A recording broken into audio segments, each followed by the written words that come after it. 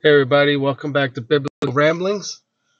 Hey guys, Here with myself Jehu. and then my son Blake is here again joining us. What's up? I think we're on episode 11. Today's topic: Ecclesiastics. It's been a minute since we recorded. We had some vacations. We got sick. There's been a lot going on lately, so it's been the first time we've been able to record in a while. And yeah, I had recently read the book, and I think Jehu was on it of Ecclesiastes. And we wanted to discuss that because what we thought about when reading it and how it made us feel is drastically different than how I've always heard it talked about. Mm-hmm. I figure for the start of this, my son, it'll be interesting to get his point of view because he's non-religious.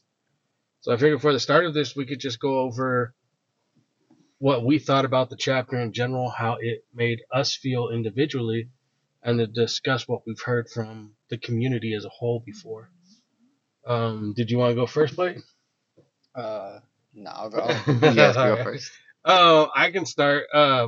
So for me, Ecclesiastes, when I was reading it, it's my favorite book of the Bible so far.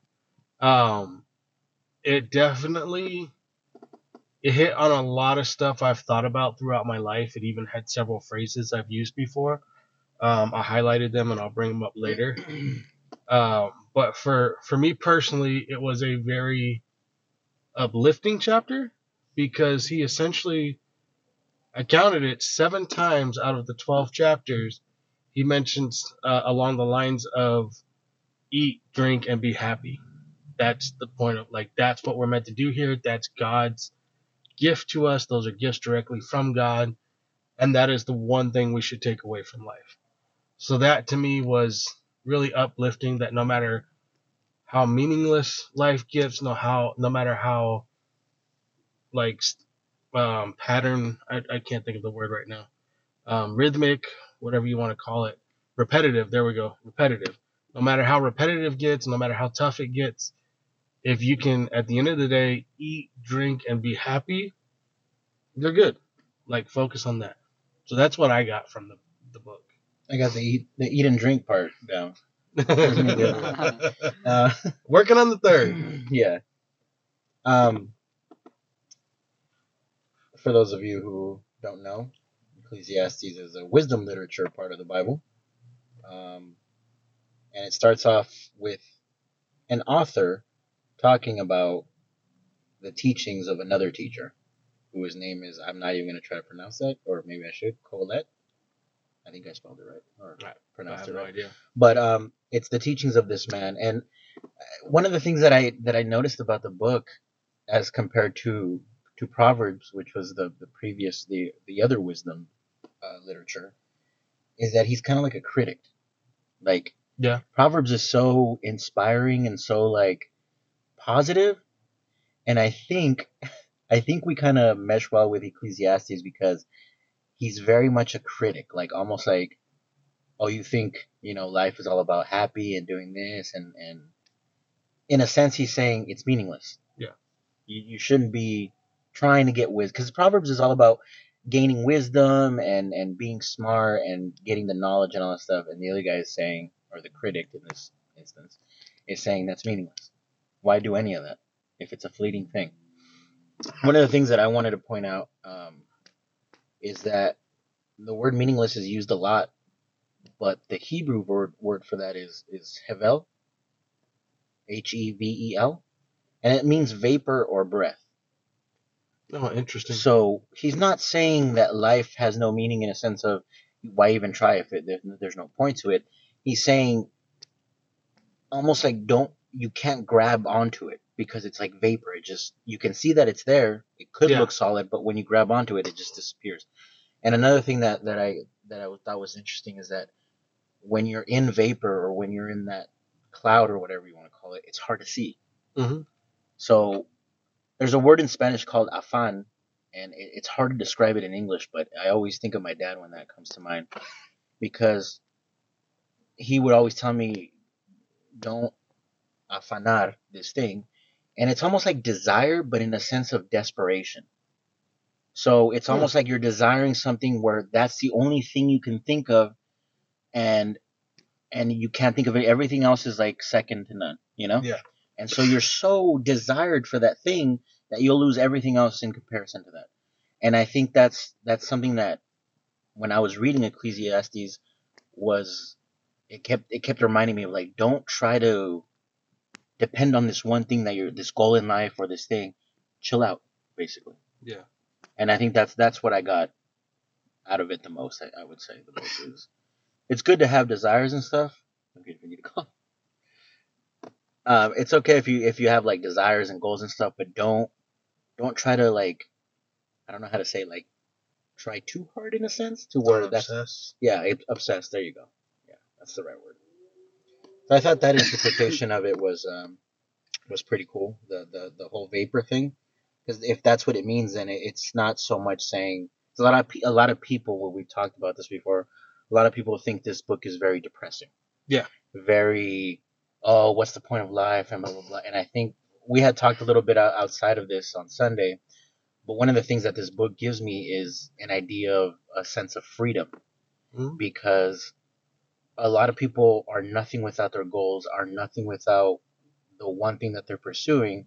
But for me, this book says, go for it, but just don't, I guess, be depressed or be too hard on yourself if you don't reach it. Because at the end of the day, nothing is Yeah. that important, You're you gonna know? wind up in the same Yeah. place. And that's another thing that the author talks about is how death is the ultimate equalizer.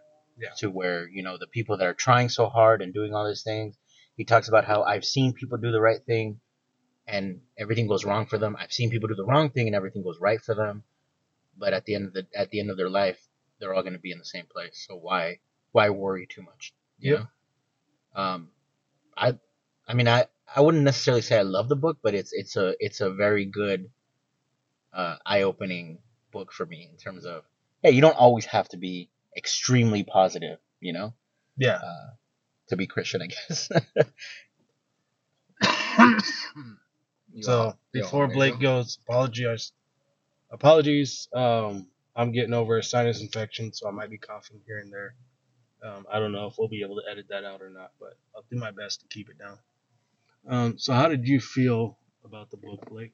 Uh, I thought the book was something.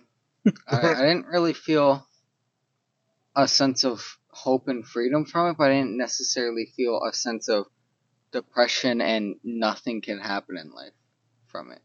Okay. It was the book to me felt like everything in life is meaningless, enjoy it, and God exists.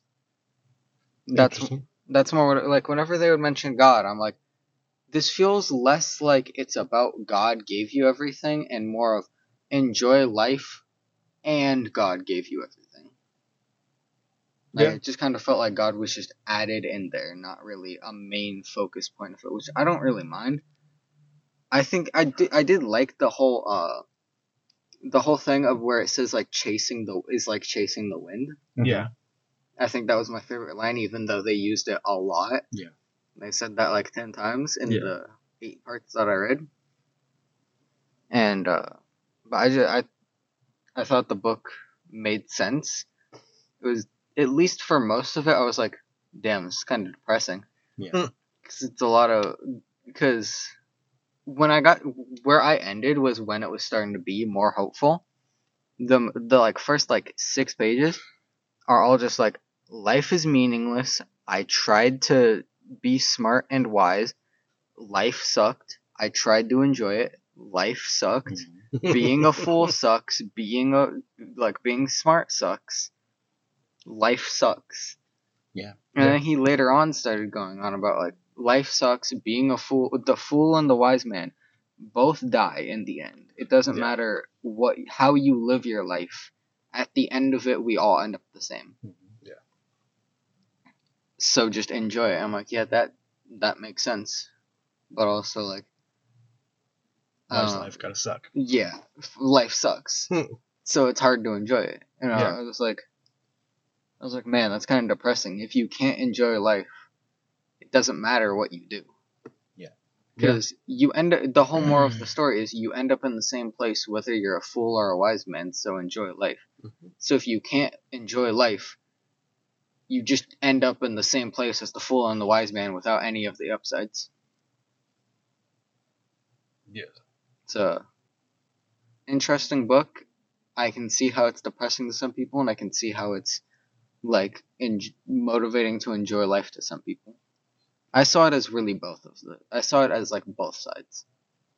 I think for us, or I think for me at least, the hope, and that's something we're going to talk about in the next podcast. I believe we're doing it as a group. Yeah. Is the whole concept of hope and what that means. So I won't really get into it, but I think the hope that we have is at the end of life, which is the whole Christian, not agenda, but like the whole reason for Christianity for us is that there's hope after death. So if there's hope after death for us, it doesn't matter what happens here. Now, that doesn't necessarily mean you should just do whatever you want and murder people and do whatever. No, I'm just saying the hope lies in that, hey, if this life went bad, I have hope that there's going to be something better in the afterlife, you know? Yeah. I think that's, apart from what they're saying here, I think that's the hope that we have, is the aftermath of that, instead of putting your hope here on planet Earth. Yeah, that is the hope for a lot of people, I think. The afterlife is an interesting topic. I want to go on to that at some point, either in a different podcast or this one. Yeah. Because like he was we can talking about definitely the do that. afterlife, and I'm like, the afterlife for a religious person and the afterlife for a non-religious person are vastly different ideas. They are. Because you were talking about hope and stuff. I don't know what's in the afterlife. Mhm. I'm not gonna say there's no heaven, but at least whenever I imagine the afterlife, it's just pitch dark, nothing. There's just, at least to me, there's nothing once you die. That's Yeah. just the end. That's for a lot of people, yeah. I'm going to need you to get out of this car. I'm just kidding. So whenever I think about it, I'm like, I feel like that's a sense of despair for a lot of people. Like nothing happens once I'm dead. For me, it's just nothing happens once I'm dead. So why should I care? Yeah. It's not like That- It's not like I'm gonna be experiencing that nothingness after So- death because it's nothingness. Knowing that if there is nothingness, Blake, for you, does that make you feel more depressed or less depressed? I don't think it makes me feel any kind of way. It's just kind of once I die, it's over. That's that. And I think that's the message of this book that I was Yeah, trying. I was about to say yeah. he does mention that. I wasn't gonna bring it up till later because some people might find it depressing. But one of the ones I highlighted, excuse me real quick. Sorry. So chapter 4, verse 3. But most fortunate of all are those who are not yet born, for they have not seen all the evil that is done under the sun. And then he also talks about it in books or chapter 6, verse 3. He starts talking about it. And at one point he talks, yet he would have had more peace than in growing up to be an unhappy man. And he's talking about, it would have been better for him to be born dead. So, to me, what he's talking about in those instances felt kind of like what you're saying, and it's kind of what I've pointed out before too. I've asked like, for me, for people that don't know, it's hard for me to be the upbeat, cheerful type of Christian just because the life I've led, the life I've seen other people have, the life I know people have. So I've literally asked before, why should I be grateful for having been born? Because if God had never created me, yeah, I never would have experienced joy, but I never would have experienced the suffering either. And so that to me would be kind of like that nothing you're talking about. It would just be nothingness, like which I don't see as good or bad. Yeah, It's just It's just the opposite of existence. yeah. I'd rather have nothingness than have both pain and suffering at the same happen in the same time. And a lot of Now I people wanna bring up understand some- that. Now I want to bring up something else. You guys chill if I bring up something else real quick. Sure. So let's make these two imaginary realms. One where people are always happy, and one where people are like constantly tortured and in constant despair. Every year there's like a huge population of people in both these places. Every year there is a very small chance that you get transferred to the other one forever.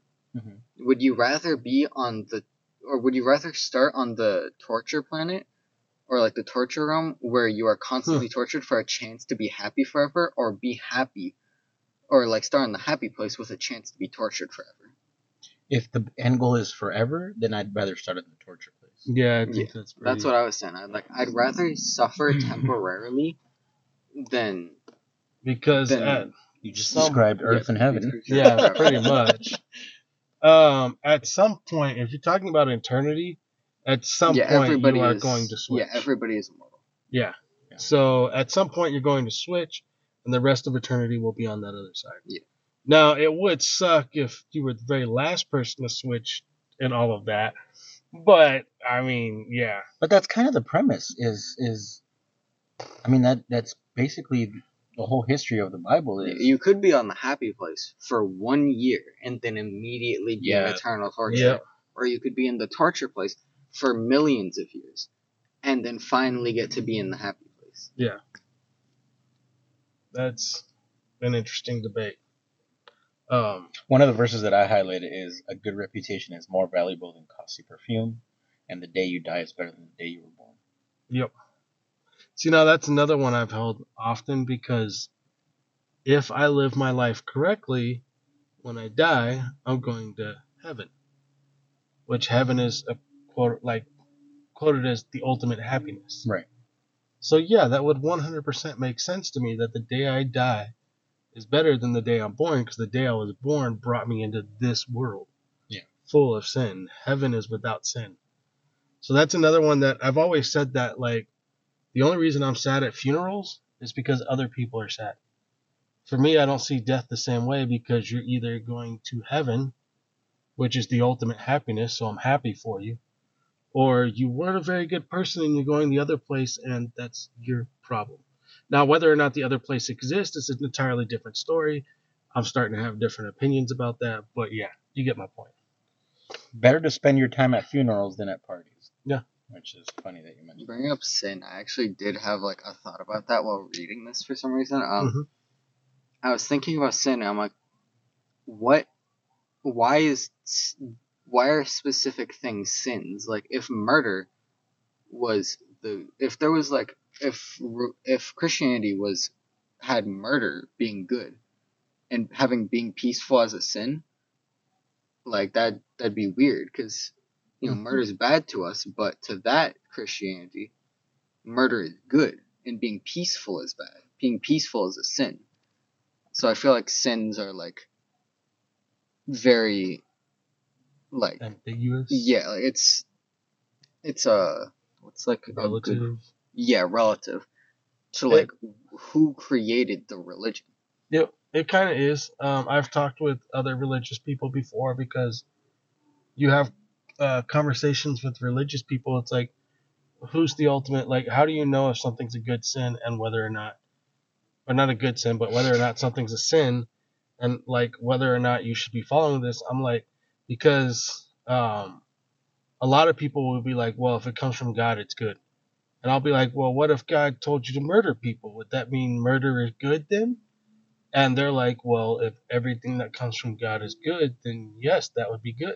But that's a straw man argument, because the rules are already there, so you can't say It is. What if the opposite? Well, then it would be different, But that's where I tell them, well, at that point, then I would no longer believe that that is actually God.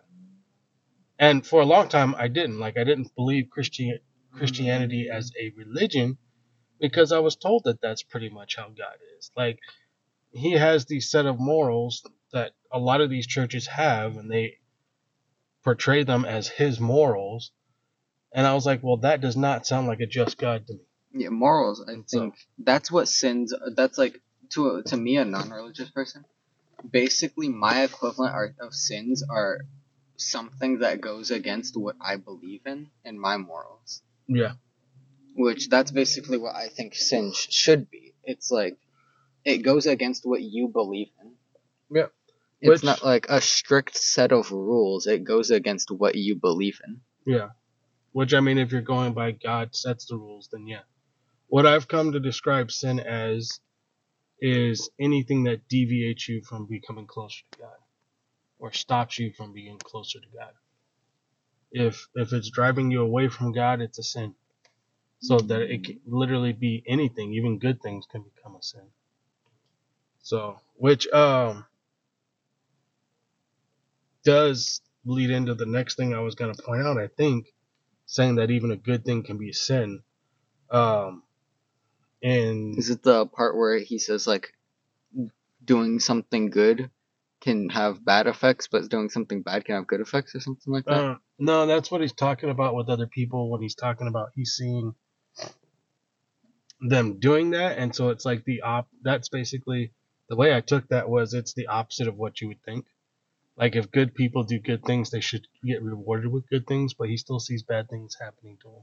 And that's kind of where he's going with the whole what's the point then if good people can still have bad that's things the whole happen. point of the nothing matters thing. Yeah. Because good things can still have bad consequences. Even though you did something good, something bad can still happen. So what's the point? And that's where this part comes in. Chapter 7, verse that was 15. like my favorite one. I highlighted most of it actually. Did you? Yeah. The limits of human wisdom. Verse 16, he goes, so don't be too good or too wise. Why destroy yourself? On the other hand, don't be too wicked either. Don't be a fool. Why die before your time? Pay attention to these instructions, for anyone who fears God will avoid both extremes. Yeah, that's what I highlighted too. Yeah. So that I think is kind of like the whole sin idea is that I'm developing is just what takes you away from God. Being too good can be a sin. Being too bad can be a sin. It's me and Jay who talk about it all the time. The more I hear about Jesus, the more I think Jesus is just basically a preacher of balance. And in this chapter, it's saying avoid both extremes. Mm-hmm. Like it's literally saying find a balance. Yeah. So the way I'm taking that when reading this chapter is kind of like, you know what? It doesn't matter what you build up for yourself. When you're gone, it's going to go to somebody else who may waste it. But that doesn't mean lay in the dirt and just roll around all day and kill yourself because it's not gonna be worth anything. Yeah. It's like do the job you've been provided, do what you can, and enjoy whatever you have. Like that's the whole point. Don't worry about being too good. Don't worry about getting too much money because then you're gonna strive all day for this stuff that's not gonna go with Yeah, I didn't like that part. you. Which part? The like whole a man who has too much. Like, what's the point of money apart from just seeing it slip between the cracks? Yeah. And I'm like, I don't like that. I want money. I'm the guy who likes money. Leave me alone. Yep. You definitely do like money. I've always lived by the motto of money. Money is the only reason we live. Yeah. Everything requires money. There is not we work to live and live to work. Especially today's society, and I had that motto for a long time too. I still believe money buys happiness. Same. And I've had people go, well, what happens when you run out of money? Then you're not happy anymore. And I look at them and I go, well, it wasn't that money couldn't buy happiness, it's that I ran out of money. Exactly. Like, give me more money and I'll be able to buy more happiness. Like, it works that way. And I think he even talks about that at some point. Wisdom it's chapter 7 again. Verse 11. Wisdom is even better when you have money. Both are a benefit as you go through life. Wisdom and money can get you almost anything. Yep. So see, he's not saying but only that wisdom can save your life. Again, but he's using it as an asset. Mhm. It's not necessarily I'm going to accumulate as much as I want and then abuse the system with it. You know, it's exactly using it as an asset to get where you need to go.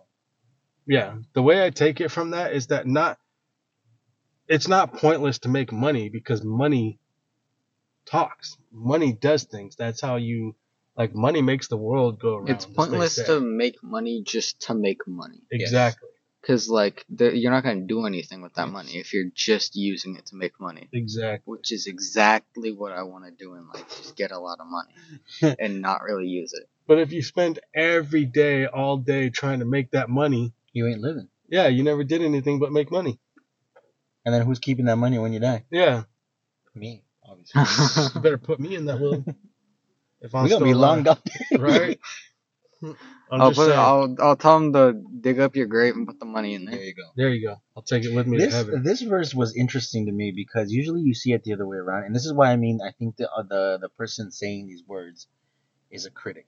He says, accept the way God does things. This is 7. I say Chapter 7:11. again. I swear. Yeah, 7 was like my favorite chapter. 7:13. Accept the way God does things, for who can straighten what He has made crooked? Yeah. You notice how subtly negative that is? Mm-hmm. Like usually you hear in the Bible the other way around, how, what God has made straight, what God has made perfect, what He's saying, don't straighten what God has made crooked. So He's almost seeing the flaw and saying, hey, God made it that way, leave it. Yeah. I You know what think I mean? when I read that, to me, I think it was, he mentioned several other times in the Bible, or not the Bible, this book, where the good and the bad both come from God. Yeah. So, yeah, enjoy when you're having good, but don't despair when you have bad, because that also comes from God. And so when he was talking about the crooked, that's what I took that to mean. Yeah. Like that one was, and you're right, like most of the Bible doesn't talk like that. And maybe that's why, I don't know, again, I had always been, throughout my whole life when I heard about Ecclesiastes, it was always, oh, that one's a tough one. Oh man, that one's going to make you hate life. Oh man, that one's going to make you question existence. That one's depressing. That one, like, it was hard for me to read. And I'm reading this book and I'm like, what the heck are all these people talking about? This is amazing.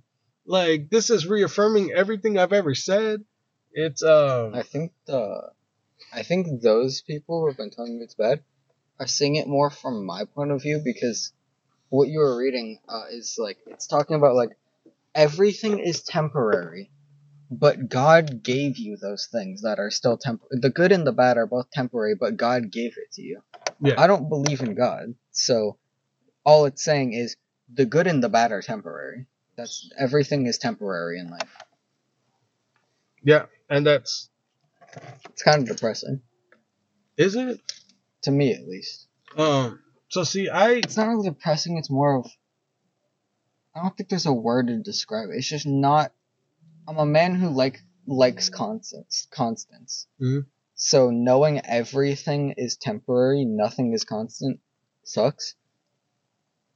But you know we all die. Yeah, death, that's a constant. Okay, I see what you're saying. The Like, only constant in life is the thing that no longer involves life. Life isn't constant. Only death is. yeah, Which, when I see no heaven, basically what it's saying is the only constant is nothingness. I guess, yeah, if you don't believe in a God and if you were to take this book at face value, that could be kind of depressing because you're here for nothingness and then you go to nothingness. Yeah. Like, so that could be kind of depressing. Something isn't constant, but nothing is constant. But doesn't that contradict the fact that you're like, I'd rather not have known anything? Because if you're going back to nothing, isn't that your goal? Why would that depress you? If you yearn for nothingness and you're leading to nothingness by death, why would that depress you? The nothingness isn't the depressing part. It's the fact that nothingness is the only constant. Whenever something exists, that something will never be constant. As long as there is existence, there cannot be consistency.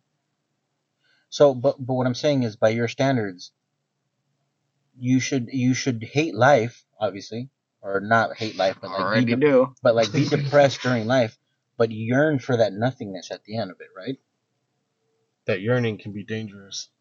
Yeah, I very much so. I guess obviously. I don't really yearn for nothingness, but I also don't yearn for something. It's just kind of what will end up. Yeah, it's And not. so the depressing point is that. So then would it I be? don't want either extreme. Because with nothingness, there is only consistency. With something, there is only inconsistency. I don't want either. Interesting. I don't want nothing, but I want consistency, but I don't want inconsistency, but I want something. And something cannot be consistent. That's interesting. So I want something that the other has. So right now I have something, but I want what nothing has without the nothing. I still want something, I just want what nothing has. This is Schrodinger's life. Peace. I think you're trying to describe peace. Yeah, basically. Like, You want peace and serenity of And nothing there's only bothering you. peace in Jesus Christ. You And we want- brought it back. You want nothing. I want nothingness with something. Basically, is like the complicated way to say it. I want Yeah. consistency with something, What are you but saying you right can't have consistency with something. I think he's just trying to describe like peace. Yeah, basically. There's a sense of peace you can get, that is essentially for me a feeling like nothingness. It feels like a lot of what this book describes. It's just like it's all nothing, so whatever. Like, so you just take what it is and enjoy it for the moment and accept that it is the nothing. Like, that tree out there can be gone tomorrow. I can be gone tomorrow. It's all nothing. But I'm enjoying sitting here right now talking through this with you guys. When you're talking about like that tree could be gone or you could be gone, so it's all nothing. Yeah. I'm thinking more of that tree could be gone or you could be gone because you are something. Everything is something, but everything leads to nothing.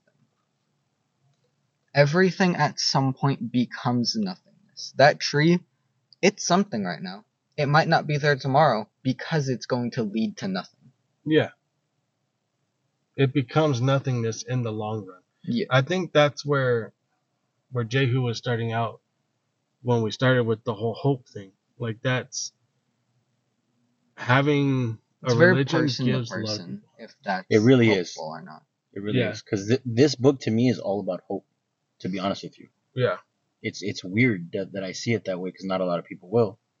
But They to me don't. it is, yeah. Yeah. It's funny that you say that because 8:7, indeed, how can people avoid what they don't know is going to happen? None of us can hold back our spirit from departing. None of us has the power to prevent the day of our death. There is no escaping that obligation. That A lot of people wish they could. Oh, yeah. I welcome it like an old A friend. lot of people. There's so many people who hate life but fear death. But that one I don't understand. Like, how can you hate life so much and still fear death? I think it's the same thing where I was just explaining of they want the nothingness while still having the something. They hate what happens in life. They hate the inconsistency of life. They love the consistency of death. But they don't want to be dead. They like being alive, but they don't like the inconsistency of being alive. Yeah, see, again, that just sounds like trying to reach peace. Yeah. But even then, peace is something. Peace is the inconsistent nothing. Yeah. So the only true peace is when there's not peace. There is just nothing. I don't even know how to process that. I'm not trying to like hype myself up, but I like that saying of peace is the inconsistent something. Or the inconsistent nothing. Yeah. And that's where I put my hope in heaven, though.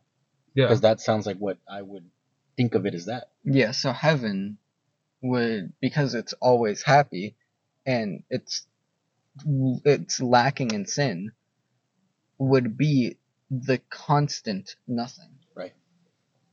Without, like, it's still death, but death to religious people is heaven.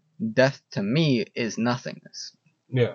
So the constant nothing to you guys is heaven. The constant nothing to me is just nothing. Yeah. Well, you gotta switch teams, Blake.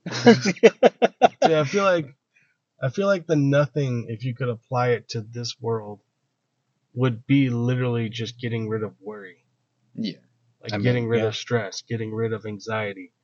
It would be realizing that all of this is nothing. So focus only on what you can control and what you have. Sometimes it's hard to know what you can control. Yeah. Oh, yeah. That part. Oh, that's a daily struggle every day. I mean, And maybe that's why, again, he talks in this chapter about, what does he say here? Eat your food with joy and drink your wine with a happy heart, for God approves of this. Wear fine clothes with the splash of cologne. And before that, it's the living at least know they will die, but the dead know nothing. They have no further reward, nor are they remembered whatever they did in their lifetime. Loving, hating, envy, all is all long gone.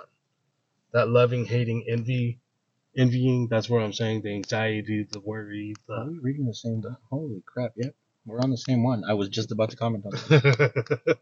it's all that worry, that anxiety, all of that, it's all going to be gone when you're dead anyways.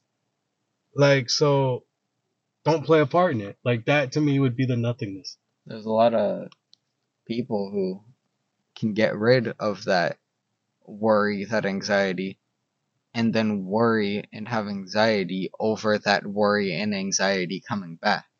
That They can find peace. They can find Sorry, did you call peace me? and then be worried about when that they fear when that peace ends, which interrupts their peace. Yes, I'm out of here. that's the problem with I'm outta here. anxiety and etc. You have to come at me like that.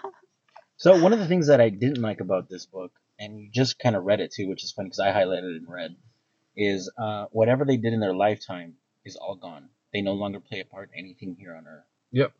I don't like that necessarily agree with that.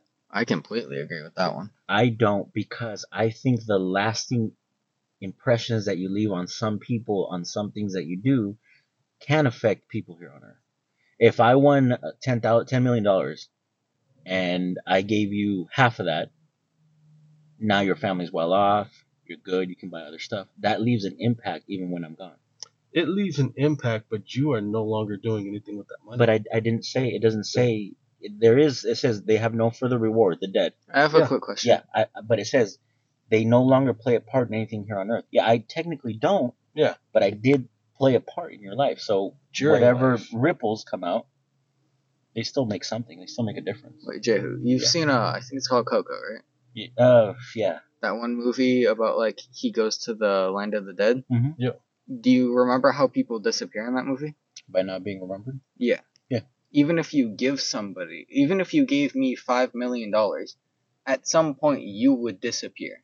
No, I get that. Which is, I think, what he's saying by like, what was the line again? You know who Christopher Columbus is? He's gonna be forgotten one day. But do you know who he is? I do. What about George Washington? Mm-hmm. What about Jesus? Of course I know. But do they mean- play a part here on Earth anymore? We're literally reading about them right now. But do they play a part? They're not doing anything anymore.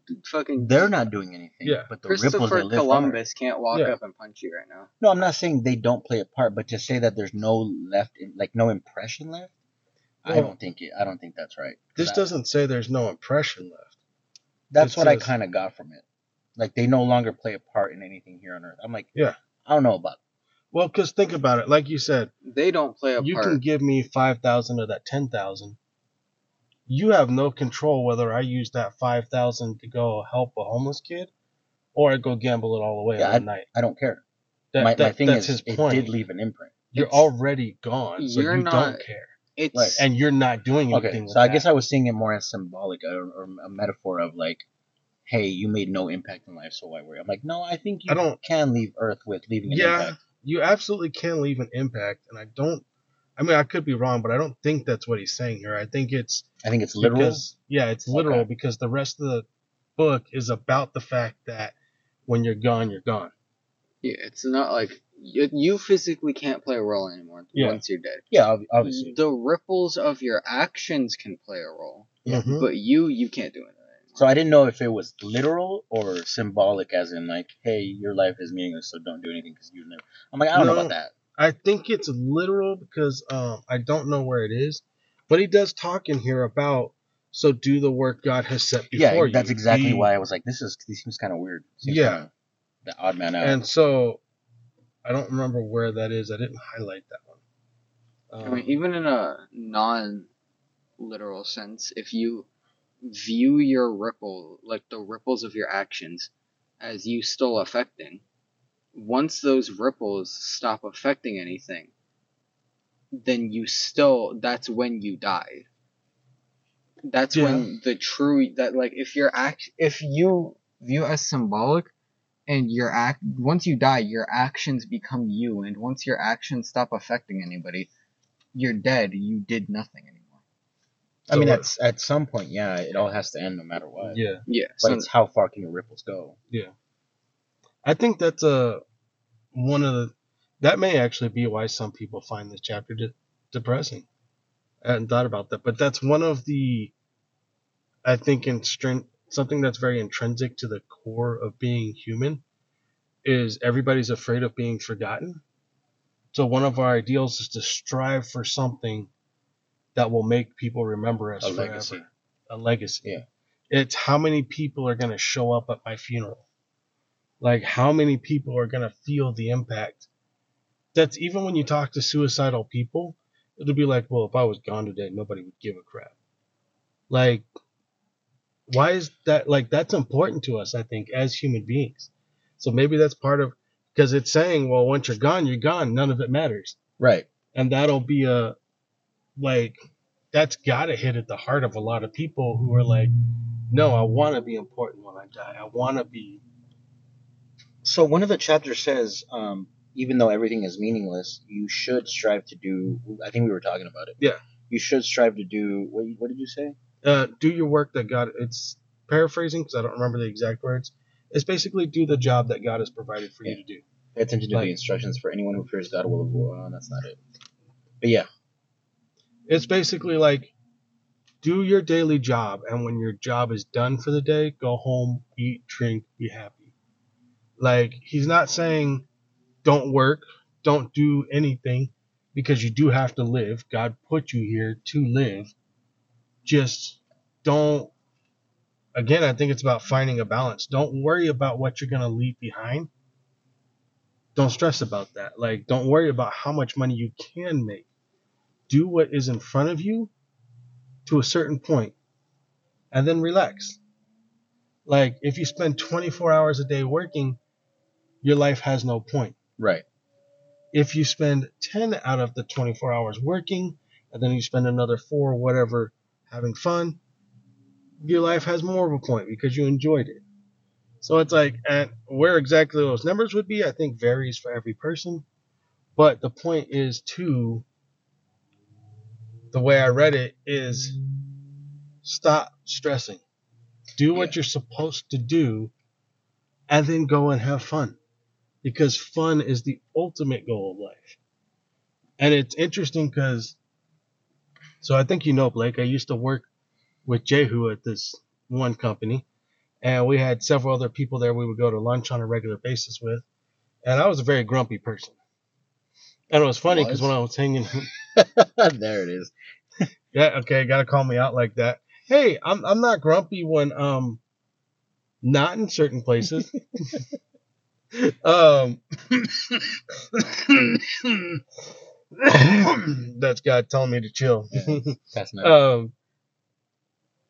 Yeah, I was an extremely grumpy person because my life was not good. And so we were all at lunch one day, and they were like talking about that question, what's the meaning of life? And like I didn't even look up from my plate or anything. I was just eating, and I just say out the point of life is to be happy. Like if you're not happy in this life, what the fuck is all the rest of this for? Like all this suffering, all this bullshit we got to go through. Point of life is to be happy. And they all looked at me shocked, and they were like just staring at me. They stopped eating, and I think it was X that was like, I did not expect that answer from you. And I looked at him and I said, just because my life sucks doesn't mean people shouldn't be happy. I may not achieve happiness right now, but that's still what I think the point what's is. the one thing depressed people want the most? Happiness? Yep. Like When people feel like they have nothing in life and that there is nothing anymore, there's either one of two things they want: to die or happiness, or both. Mm-hmm. Oftentimes they think death will bring happiness. How long are we doing this? 44 minutes. I think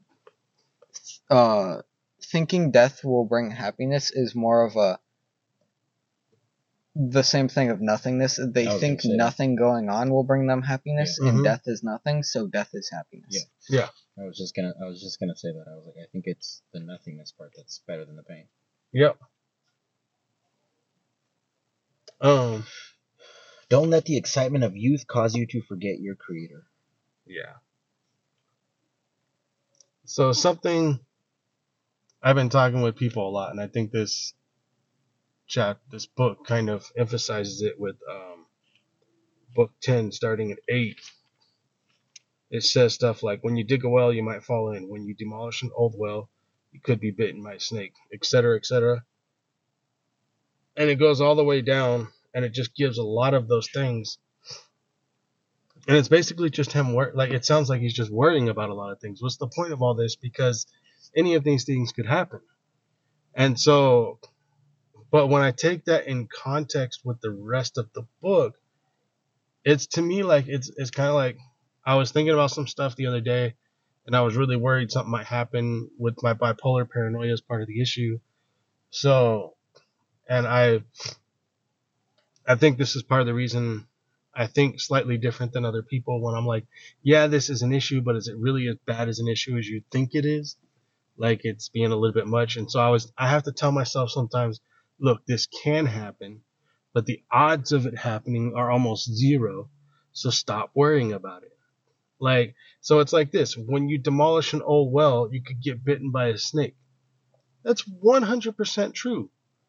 But one, probably not as common as you would think. And two, you can just look around and be a little bit safe beforehand. Yeah. To not demolish the well because there might be a snake there seems It's foolish, yeah, especially if you need to. exactly. So it's like I was reading 8 through 20, and it seemed like somebody that was just like, oh, there's no point in doing any of this because, like, any of it could hurt you or get you in trouble. But when pairing it with the rest of the book, it felt more like, okay, yeah, all of this is true, but don't stop life because of it. Like, do what you were set here to do, and if you do die, you die. Like, that's, nobody knows their own destiny. Like, only God, everything is already set in stone, like he said earlier in the chapter. But go do what you have to do. And then if you survive the day, go home, eat, drink, and be happy. Like, which to me, I don't know, I keep harping on that because, like I said, he said, like, there's 7 instances of it in the 12 chapters. Yeah. Like, so essentially over half the chapters mention it. But I have a feeling like some Christians are going to be like, why are you harping on eating, drinking, and being happy so much? I mean, we Like, all harp on something or another, right? right? But I just love the fact because it's like, at the end of the day, yeah, all of it returns to nothing. So just have fun while you can. Like, and again, it's not ignore everything, but have fun where you can.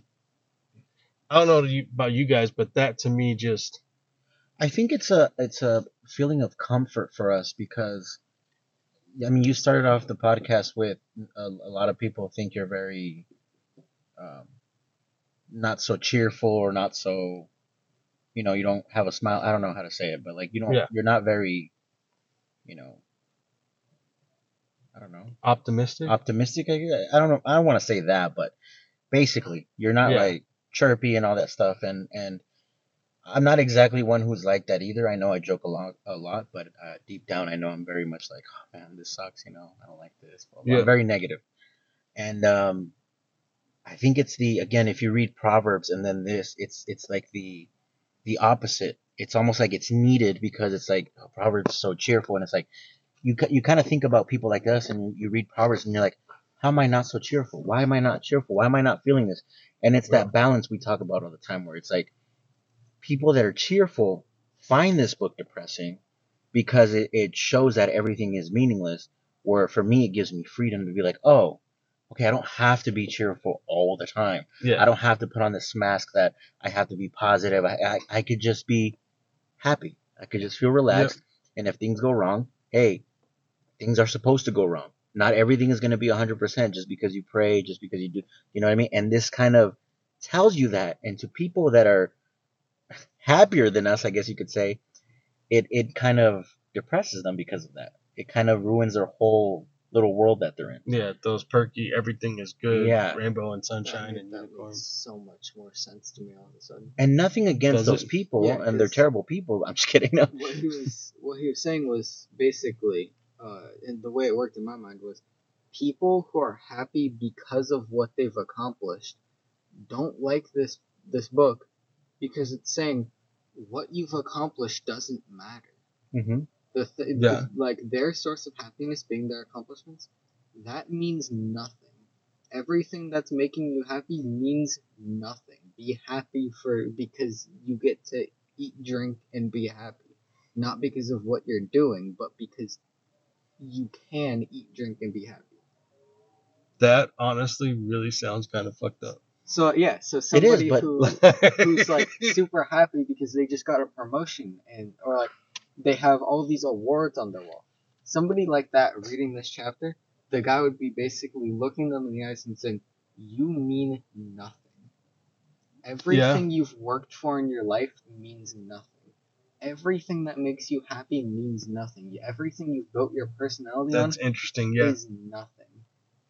that is true. Most people, even within the Christian world, base their happiness, their worth, off of what they've achieved, job wise, off of what they've done with their family or with church or anything like that. And so for this to come in and to say all of that is worthless, yeah, I guess that could make a lot of people depressed. So that's probably why everybody thinks it's depressing, is because it's literally saying you're happy because of your achievements, but your achievements mean nothing. But me and Jay, who are sitting here going, "Ha, we were right all do along." you know why that doesn't affect me though? Because knowing who I am, it's humbling to me. Yeah. It's and I'm someone who's like, hey, don't let me get a big head. Mm-hmm. Not a lot of people like that because a lot of people want to be like, hey, I want to feel this, but I'm just like, no, remind me. I know that we can lean more on the, hey, we're nothing, but some people out there need to be reminded that, hey, you need to settle down. Yeah. Don't be getting a big head just because you did this or that or this. You know, you're not better than us. Yeah, and I think that's the biggest problem with People the like book. to be praised for their achievements, and this Yeah. book is doing the complete opposite of praising you for your achievements. It is telling you your achievements mean nothing. And again, when you read the antithesis, is that what it's called? I think of Proverbs. It's you're great, seek wisdom, you're gonna be amazing. Where this book is like, that's cool. Don't think you're better than God just because of that. Yeah. You're nothing. Yeah, so Remember basically, that- yeah. the first book that you mentioned, Proverbs, Yeah. that was the name, right? Yeah.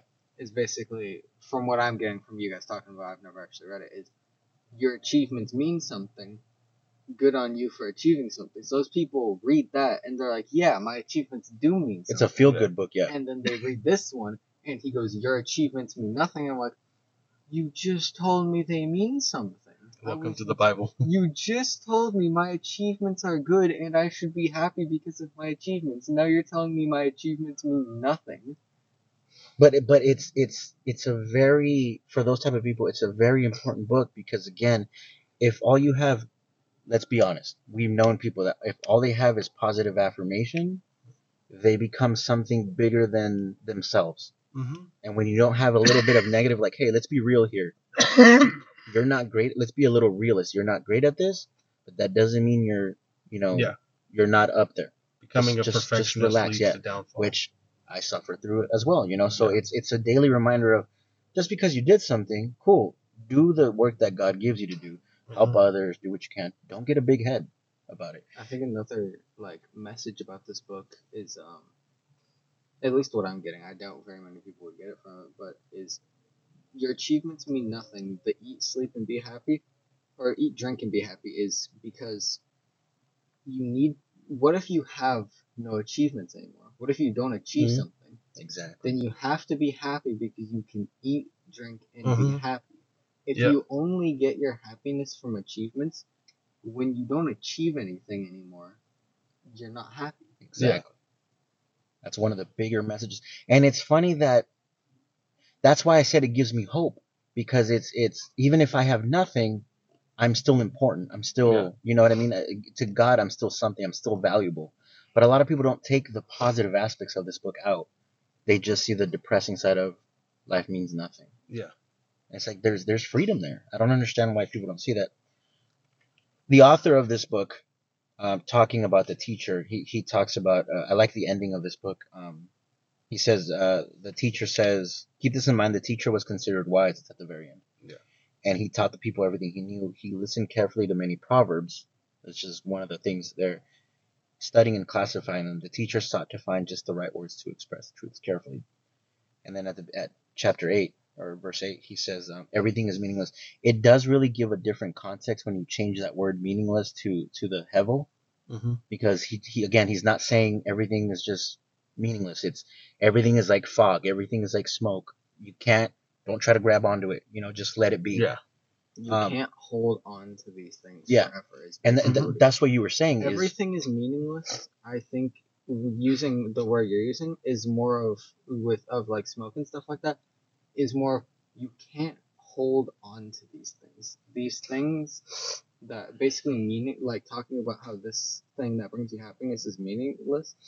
It's more saying it's not meaningless. You can't hold on to it. It'll go away. You can't hold on to this thing that makes you happy. That's that nothingness you were talking about. The only way to like be happy is to not hold on to something. Mm-hmm. And another thing I wanted to bring up before we move on, because I'm gonna forget, is when you brought up Jehu, you brought up, even when you don't achieve something, to God you're still something. I was like, we get happiness from, because I don't believe in God, we get happiness from the complete opposites. The reason that line of thinking makes me happy is because even if I don't do anything or I don't accomplish anything, I mean just as little as the person who did accomplish something. In a sense, yeah. Yeah. In the end, I'm just as important as somebody who has accomplished something, because even if I don't accomplish anything. All your accomplishments, if you boil them down, they're all man-made. Yep. They're all only to accomplish in the eyes of other men. And who are men, but not just us? So why does it matter? Yeah, would you really be so happy? Like, would many people really be that happy over their achievements without somebody being there to praise them for their achievements? I mean, would you be happy being a millionaire if you didn't have somebody else wanting to be knowing you were a millionaire? Yeah, like, would you be happy as a millionaire if nobody else wanted to be you? Yep. Yeah. What good would be a millionaire if you didn't have people around to like have a money system and stuff? It'd be useless. But I see it. I see that part where you said, don't grab onto like the smoke and stuff as that part of, because if you don't have your accomplishments, now you start to think you're nothing, and that's a very dangerous place to be, because you're not happy, you're not content with just drinking and being merry and just eating. Yep. Instead, you're like, what's my next achievement? I don't know. Something that's. I think for me, the reason it feels freeing is because I constantly hate this idea of comparing ourselves to everyone else. I mean, it's always been an issue. It's always been a thing people do. It's even more prominent now with social media. Like, oh, look, they've got this picture perfect life they display on media and whatever. It's like, oh, they have a better job than I do. And it's like this constant trying to strive for what everybody else has or we think they have. And I've always been like, why are we striving for this? You know me, I want to try and half retire at 45. And the first thing everybody always asks, but what about money? Yeah. Well, if I'm not striving for what everybody else has, I don't need the same money they have. Like, I don't need it. And so I think it's freeing for me knowing that, okay, maybe this line of thought isn't as crazy as people make it seem. Like, maybe this line of thought of being, okay, I did my job. Now I'm done with my job. Let me enjoy what I have. Yeah.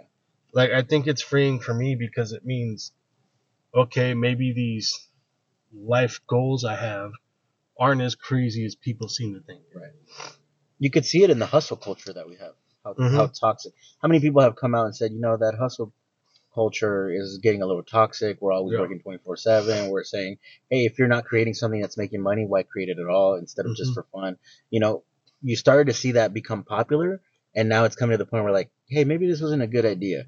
And that's kind of what this book reminds me of is that symbolic hustle culture where everybody just wants to do something. And it's like, how about you just chill? There's a video series I'll have to have you watch it sometime. But it's called The Ruthless Elimination of Hurry.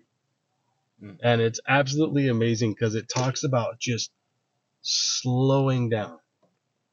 Stop worrying about the hustle. Stop worrying about, just slow down and enjoy the moment, which is very much what I feel like the point of this book is. Like, it's gonna be. You could have an olive grove, and tomorrow a fire can come through and blow it down, like burn it down. That doesn't mean don't take care of your olive grove, but don't spend all day and night in it. Yeah. Like, you can only do so much. Relax. I did want to read one of these. Late. Oh, there we go. Yeah, I don't know why the light keeps going on and off. So chapter 9, verse 11. I want to know what you think, Blake. How does this make you feel as a non-religious person? And even how it makes Jehu feel, how religious people feel about it. But I have observed something else under the sun. The fastest runner doesn't always win the race, and the strongest warrior doesn't always win the battle. The wise sometimes go hungry, and the skillful are not necessarily wealthy. And those who are educated don't always lead successful lives. And here's the part I highlighted. It is all decided by chance, by being in the right place at the right time. How do you feel about that? I'm gonna go in order. The entire first part before the part you highlighted, Mhm. I basically zoned out and went, that sounds like the tortoise in the hare. Yeah, pretty much. Yeah. Yep. That's like the only thought that was in my mind is, damn, this sounds like the tortoise in the hare right now. He's just Pretty talking much. about the tortoise in the hare. That last part goes a lot into my belief of everything is chaos. Yeah. Everything is just flying around faster than anybody can even imagine. It is moving faster than anything that we've ever conceived before. You just have to be at the right spot when the right thing hits you.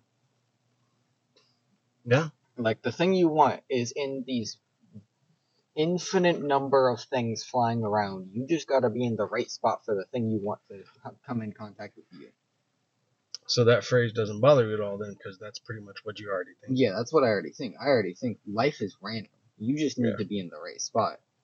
And, like, have the tool. There's also you have to get the tools to be in the right spot. If the Mhm. place you want is consistently flying Mhm. around on top of a mountain, you need to have mountain climbing gear to get to that spot that you want.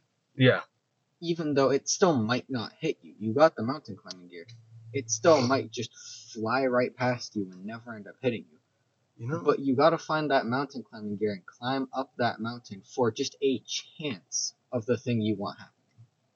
Literally You are smarter than a lot of adults I know. where I was going with that too, because you asked me what my The thought. previous statement I just made was hit tortoise in the hair. Children's book. No, but that's exactly why I find that very hopeful, because it's not always the person who, hey, I was born in a wealthy family, I'm gonna get everything.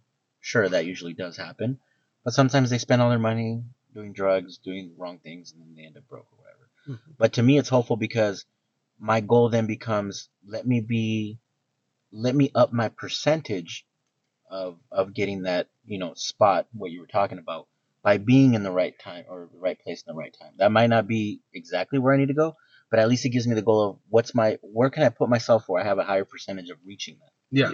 Instead of just like, well, I wasn't born with it, so I can't get it. It's almost like Squid Games, in a sense. It's like anybody can win. Yeah. You got to watch that. It's really good.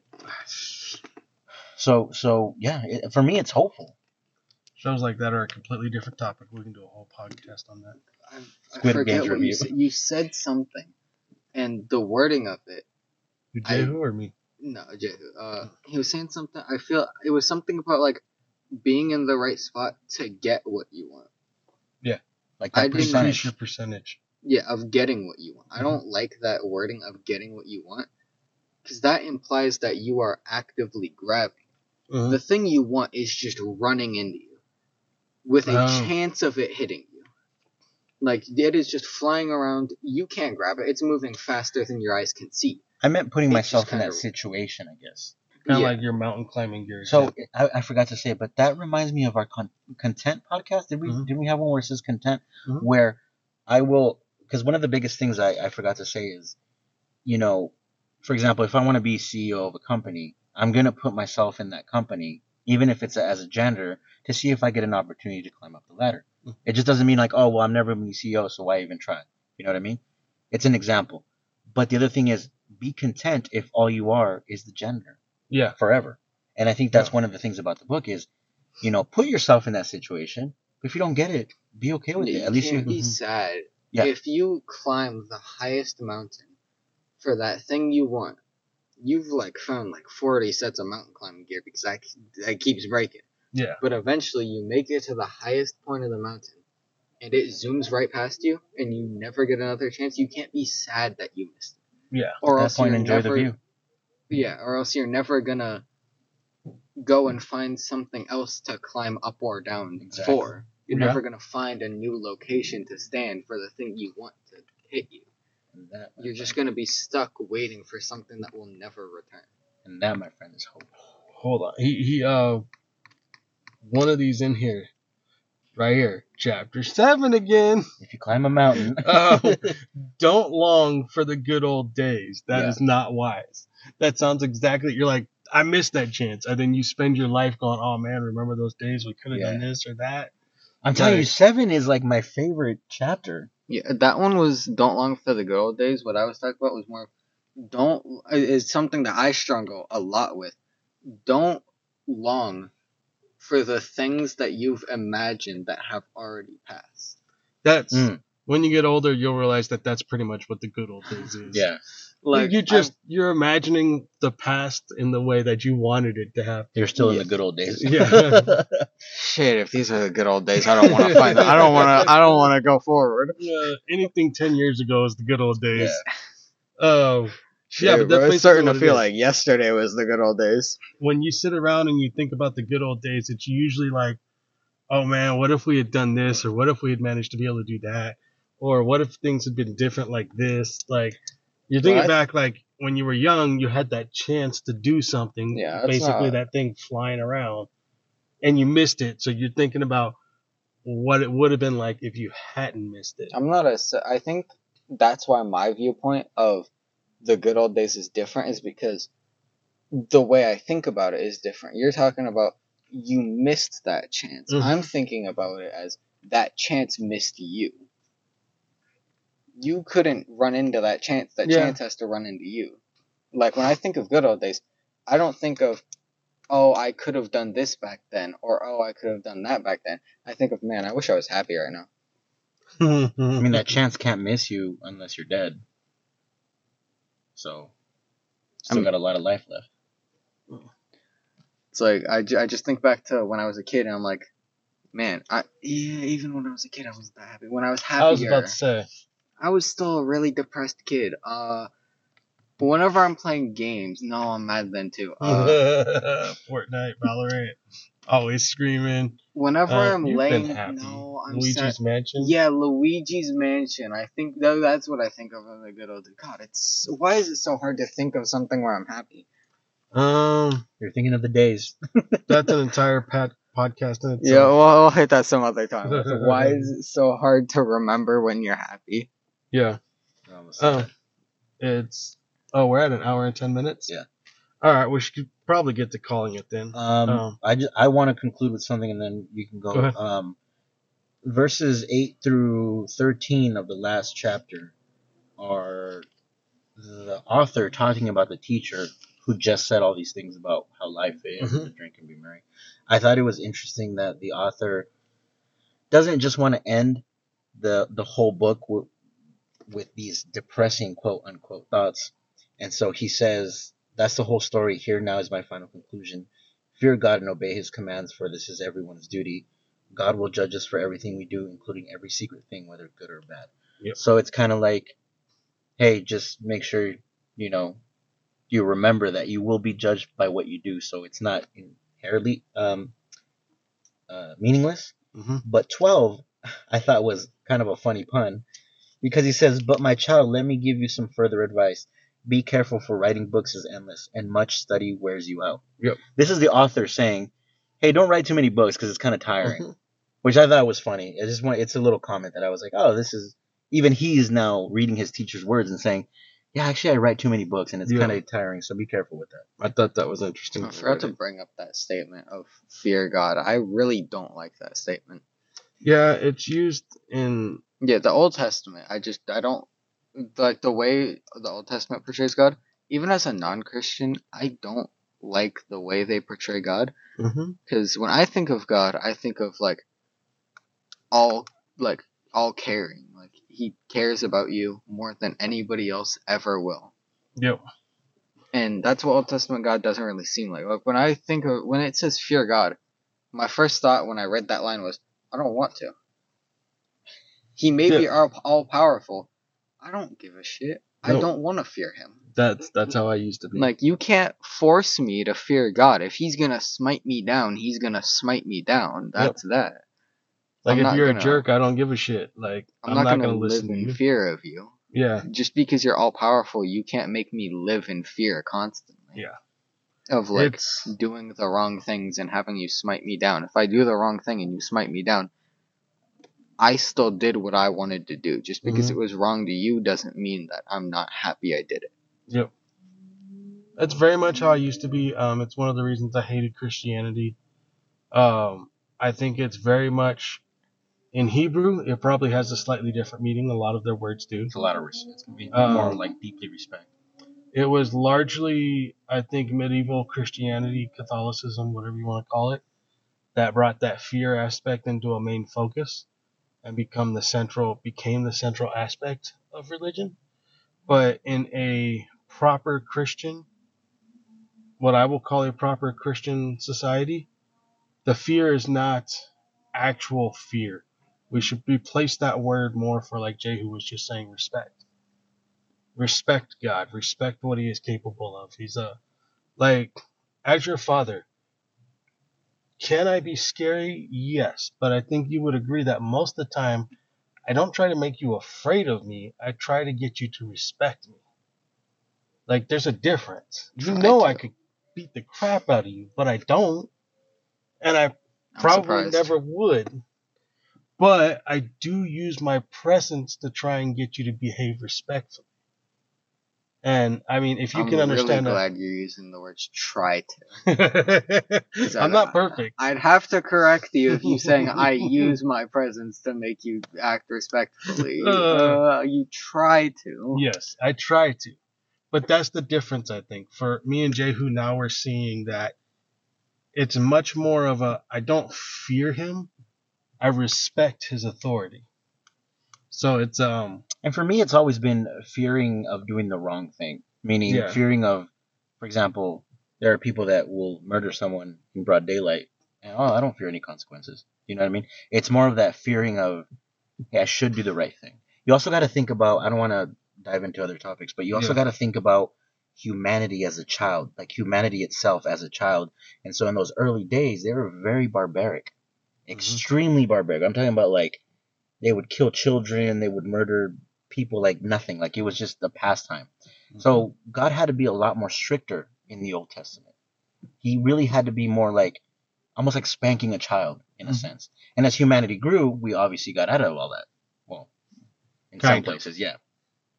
But you know what I mean? It's they were very barbaric. Yeah. And that's why a lot of the stuff is very hard to read. Yeah. That's awesome. So I guess on that we'll end the podcast. With the final moral of the story being, eat, drink, and be happy. Yeah, pretty much. Don't not work. Don't not do what you're supposed to do. But remember to focus on eat, drinking, being happy, and to respect the life that God gave us. So yeah, thank y'all for listening. Way better than what I was gonna say. I was gonna say life sucks, but try to be happy. I mean, same goal. There you go. Same goal. Same goal, differently said. All right, we'll catch you guys next time. Thanks for listening. Bye bye.